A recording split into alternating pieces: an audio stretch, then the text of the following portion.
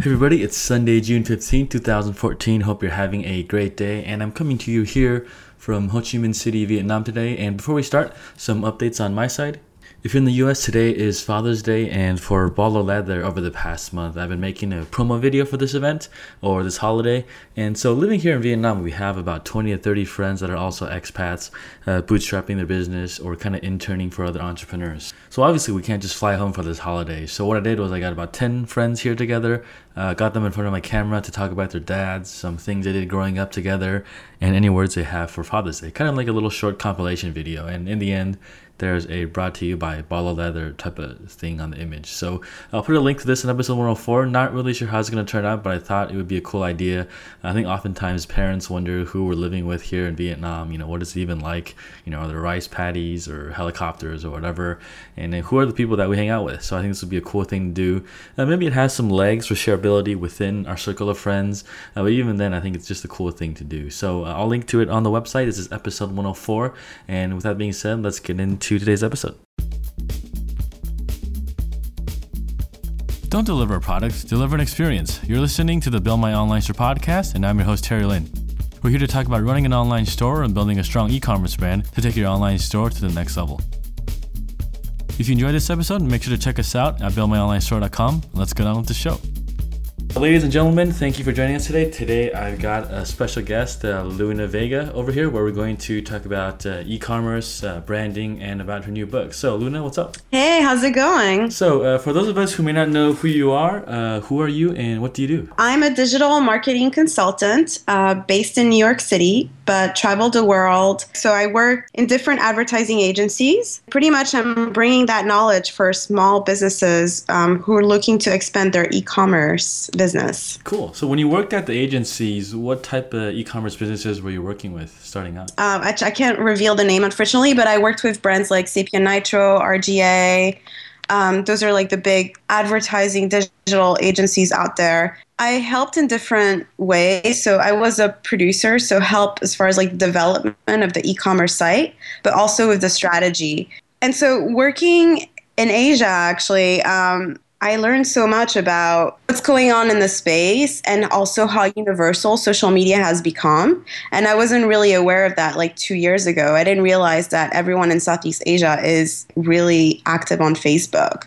So I came back with that finding and decided to sort of write a book because, in the US, people don't travel as much. And so I think that U.S. small businesses are very sort of focused in the U.S. demographic and don't necessarily think about opportunities on a global scheme. So I kind of wanted to sort of bring awareness about all the different regions where there's like potential growth and also teach them about how to develop their business globally. Yeah, the funny thing is too, like anyone with a website anywhere can access your site, whether they're in like Africa, Asia, North America, South America. And I think a lot of people just think locally when they start out, and like they probably don't realize the potential they could actually reach. And maybe that's something it's money they're leaving on the table, right? It's true, but it's not as easy as you say, because the further out you are, where your hosting is, like the further out it is, the harder it is for people to go to your site. So yes, you might be getting traffic from all around the world, but there's also like key elements that need to happen for that to take place. So as far as like the SEO, you need to make sure that it's country specific a lot of times. And also like within your social media, you also need to make sure that you're like interacting with the right demographic. So it's plug in and play. And also like I always encourage like small businesses to look into their Google Analytics, because I think a lot of people like essentially, and this, like they put content out there, but then that's all they really do. And they never like sort of go back to the reports and like get an understanding of like who's visiting their site and also targeting their content so it works for the specific demographic. Cool. So before we get into some deeper topics, and I know you can't give away your client names, but just to give an idea of their business, are they doing like 10 million a year, or like what kind of size annual revenues are we looking at, just to give everyone an idea? Of the past clients I worked on, yeah, they were like players in e-commerce. Yeah. Okay, cool. And so when we were talking about a little bit about social media, I noticed some businesses have local pages, like say Nike, like they'll have like a Nike Taiwan page, Nike Vietnam page, Nike China page and the US one, right? And so when these bigger brands are doing that, does it make sense for a small business owner to do that too? Or like when should someone look into an operation like that? I think for smaller brands, no. I mean, why? Because it's going to be too time consuming for them to manage that many pages. But I think it's smart for them to sort of like give a nod to the specific demographic they're engaging with.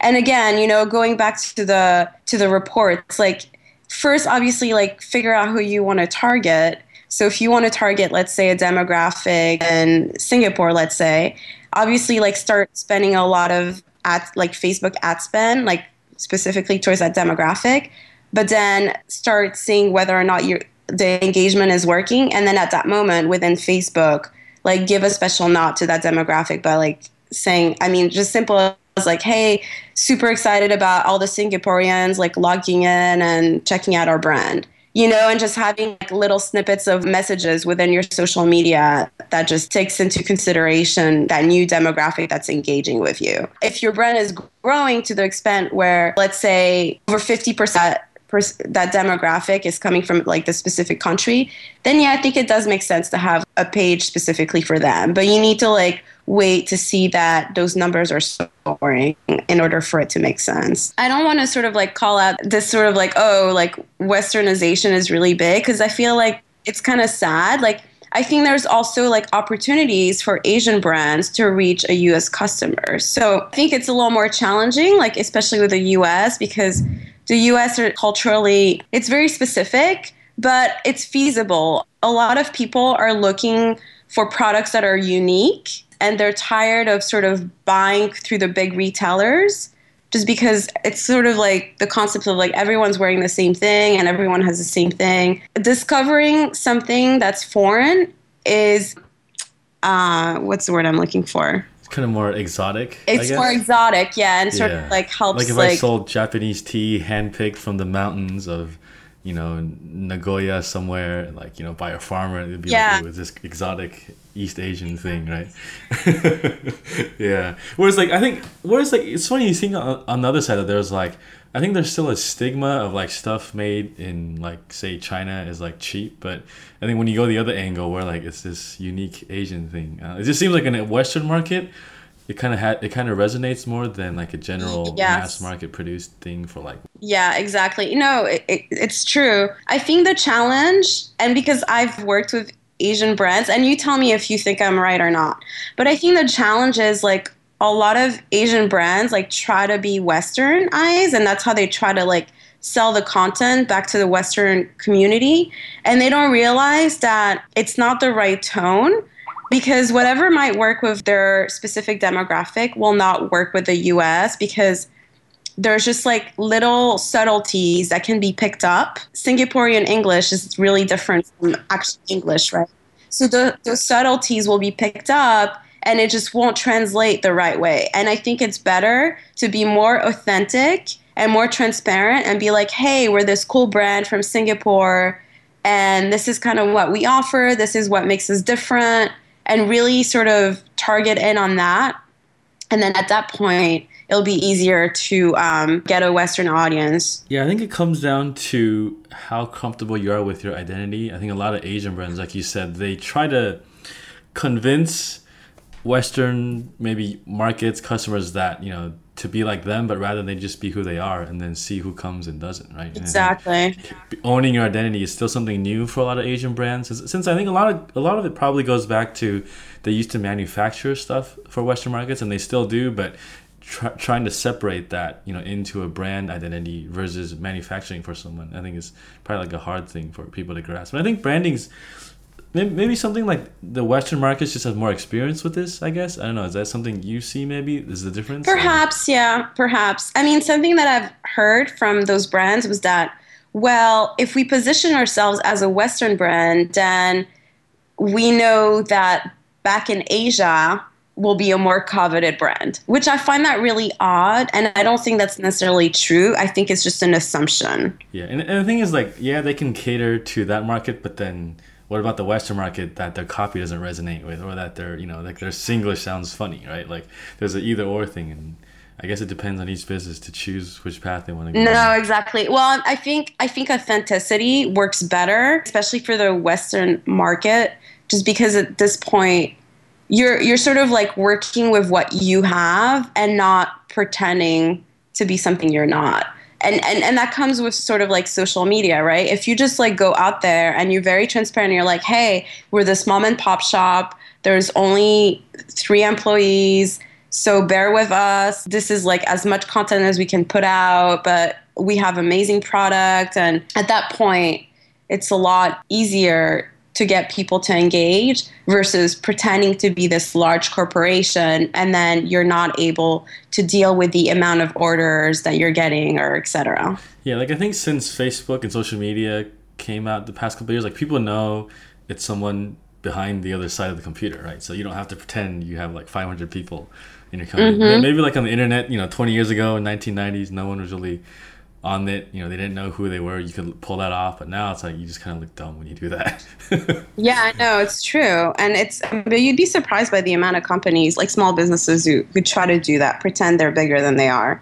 And it's really sad because they think it's working to their advantage. Like it goes with the saying, like, fake it till you make it, but they don't realize they're hurting the brand. Probably even like some solopreneurs fall into this too, and it's like, yo, just say you're one person, and no one's gonna hate you on that because even if they do, they're probably not the people you want, to be your customers too. So yeah, no, and that's another really good point. I feel like small businesses, they have a really hard time understanding who their potential demographic is, and they want to try to cater to everyone. In doing that, they're also jeopardizing their business. You have to be really niche and really understand who your specific demographic is and then grow from there. Because if you do it the other way around, then your marketing messaging is going to be completely scattered and no one's going to understand what your potential goal is. So when you bring that topic up, have you found a lot of pushback, like when you try to convince brands to narrow down? Like what's the feedback you get when you tell them this? Well, a lot of them nod their head. So a lot of times I'll give them a toolkit and sort of let them manage on their own. But then when I check back with them, I realize that they're not really following my advice. They'll say, yes, okay, we know we need to get content out there, but then they're not consistent with it. Most people know, okay, social media is important and having unique elements like always broadcasted is vital to help our overall brand awareness, but they don't stick to it. It's like a diet plan, right? If you only do it for 2 weeks, it's not going to work. You need to do it for the long haul. And I mean anywhere between 3 to 6 months to a year. I mean, it takes about a whole year for you to see the payback. And a lot of small brands get impatient and then give up altogether. Yeah. So as a consultant, does that make your job harder? Like, how do you deliver the results if they're saying yes, but then they don't do anything? It does make my job harder. Usually what I do is just keep on nagging them. And I kind of see myself as like a marketing trainer, if you will, right? So where I sort of like have to like go back to them and be like, okay, no, you did this right, but XYZ, you have to rethink about it. And also just making sure that they stick to it. Usually I work with them for like 3 to 6 months. And then at that point they see results. But yeah, it's a hard process because a lot of times I just have to be the bad cop, if you will, and help them really understand who they are as a brand and also help them reach out to the right audience. Do you find most brands know who their customers are, or is it like an idea they have, but they never actually sat down and like worked through the whole... I feel like most brands never work through the development process, and that's the challenge number one today. When you talk to a brand, they'll tell you, oh, my audience is 13 to 21, 25 demographic, right? But that's not specific enough. You need to really understand, okay, so within that audience, like what type of content do they watch? What type of music do they like? Are they the rebel kind? Are they the spiritual kind? Like you need to really break it down because it will help you understand where you need to engage. Yeah, and it's like what the music I liked when I was 13 versus when I was 25, completely different, very different people. And it's like, just think of yourself, how, dumb you were when you were a teenager, right? Yeah, like, really, do you think you're the same thing when you're 25? Most brands who understand their demographic are the ones who succeed. Essentially, like they're focusing their effort because they know exactly which blogs, which influencers, which social media platform they should be engaging in, versus brands are sort of like so scattered, they kind of run out of steam. Yeah, like one thing I realized is that not just like for brands, but even like in your personal life, like with all this noise on the internet, it becomes really what you say no to is more important than what you say yes to, just because you always have all these options to like, check your app on Instagram or, log into Tinder or check your email or like whatever, right? And like, I think even for like a business, like just having that focus is so important now. And with things getting more and more expensive, because if you don't have focus, you can run AdWords on like all these random campaigns, but unless you don't know who they are, like you're just going to waste time, money, and energy. And it's funny because so last week I found that there's a couple brands now that are sort of retaliating to Facebook because Facebook changed their algorithm, and also the ads on Facebook are no longer as successful as they used to be. I think Eat24 was the name of the brand.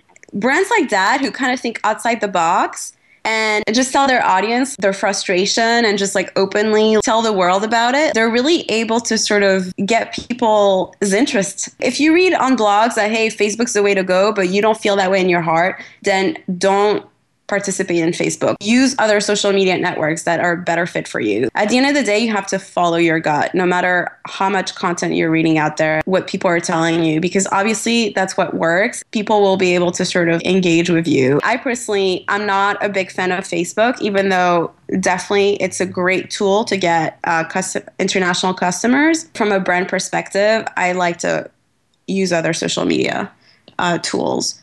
Like, it depends where all your customers hang out too, right? Like, if you're selling to guys don't really use Pinterest. We don't really post wedding photos or like dresses. We don't have boards about that. So, like, don't waste your time there, right? Although I would say, like, sometimes if you're gonna target the woman to buy stuff for the guy, I mean, there might be an angle there, but I think like when people say like, oh, you gotta be on everything. No, you don't. Exactly. Yeah, you need to just be focused. And I mean, there's two things, like you mentioned. A, like, understand where your demographic is spending time, and B, like, do what feels right for you, like based on your options. So if you feel like, hey, Facebook's not right for me, then just don't engage in it. You could still use the ads and drive traffic to your site. But then as far as having a page, like... Yeah, I think the ads are still pretty powerful too in terms of like the targeting, yeah, like how precise you can get. I think that's really cool actually. But then like, why drive them to your page when you can go to the site and get the email and you actually own the channel of communication rather than having them hold you hostage? No, exactly. Yeah, and it's Facebook ads are actually like extremely powerful when trying to reach an international audience. The debate that's been going on is that in the US, they're not as successful as they used to be because, I mean, so many brands are using the Facebook ads now, so it's sort of become so cluttered that unless you're like a multinational brand who's spending like tons of money, you're not going to be able to see the benefits like you used to. But it's not as saturated in markets like Asia or even Europe. There's some kind of internet marketing bloggers / gurus that use Facebook ads to buy traffic now. And I think a lot of them are spending like thousands a day. And you're like, wow. Like, yes. I guess they're converting it on the back end because yes. they're going to be spending this, right? Because I guess the CPMs are still kind of reasonable for them. I guess if their course is like, $500 plus, it kind of makes sense. But it's just interesting to see how people are, I guess the gurus are using different platforms to kind of market themselves, because usually they're on the cutting edge of things, right, when they can spend this much money. So kind of for us that are like trying to figure it out for small businesses, like yeah they'll say to do this, but you actually want to see what they're doing, not like 6 months later when the strategy probably doesn't work anymore too. Yeah, no, it's true. Yeah, I agree. Awesome, very cool. So let's go into your book a little bit. So why did you write this book, and what's it about?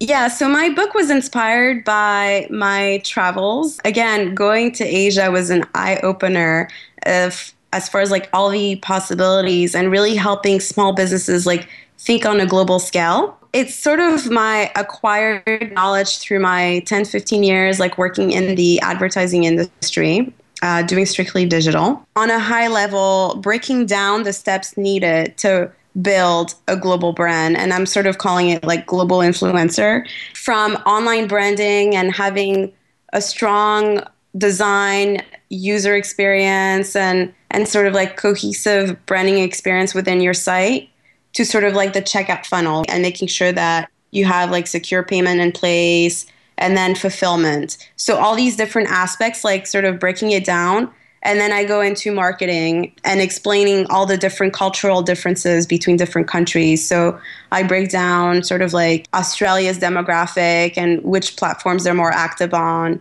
versus sort of China. Gotcha. So for like a small business owners that's listening to this, would you say it's for them if they've been in business, say, 3 to 5 years, are looking to go global, or is it suitable for like someone just starting out too? I think it's suitable for both.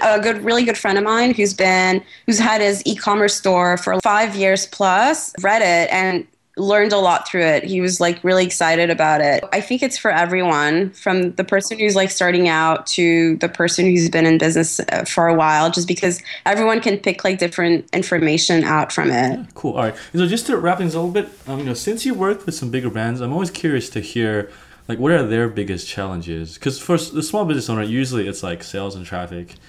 Conversions, but for someone on like playing on a different game, like what have you seen to be what they're struggling with? It's funny because they kind of still struggle with the same thing that small businesses struggle. I think the main thing is like understanding, just keeping people interested, right? Like that's the challenge for any brand. So how do you do that? Bigger brands obviously have like bigger budgets, so they're able to hire creative teams to kind of help them with that process. But it's always thinking about like, okay, what's the next strategy? How can we engage XYZ demographic? Especially when there's like a new product launch, they always have to think about how to position it to the right people and then how to get the message out. It's how to stay relevant and how to keep people interested.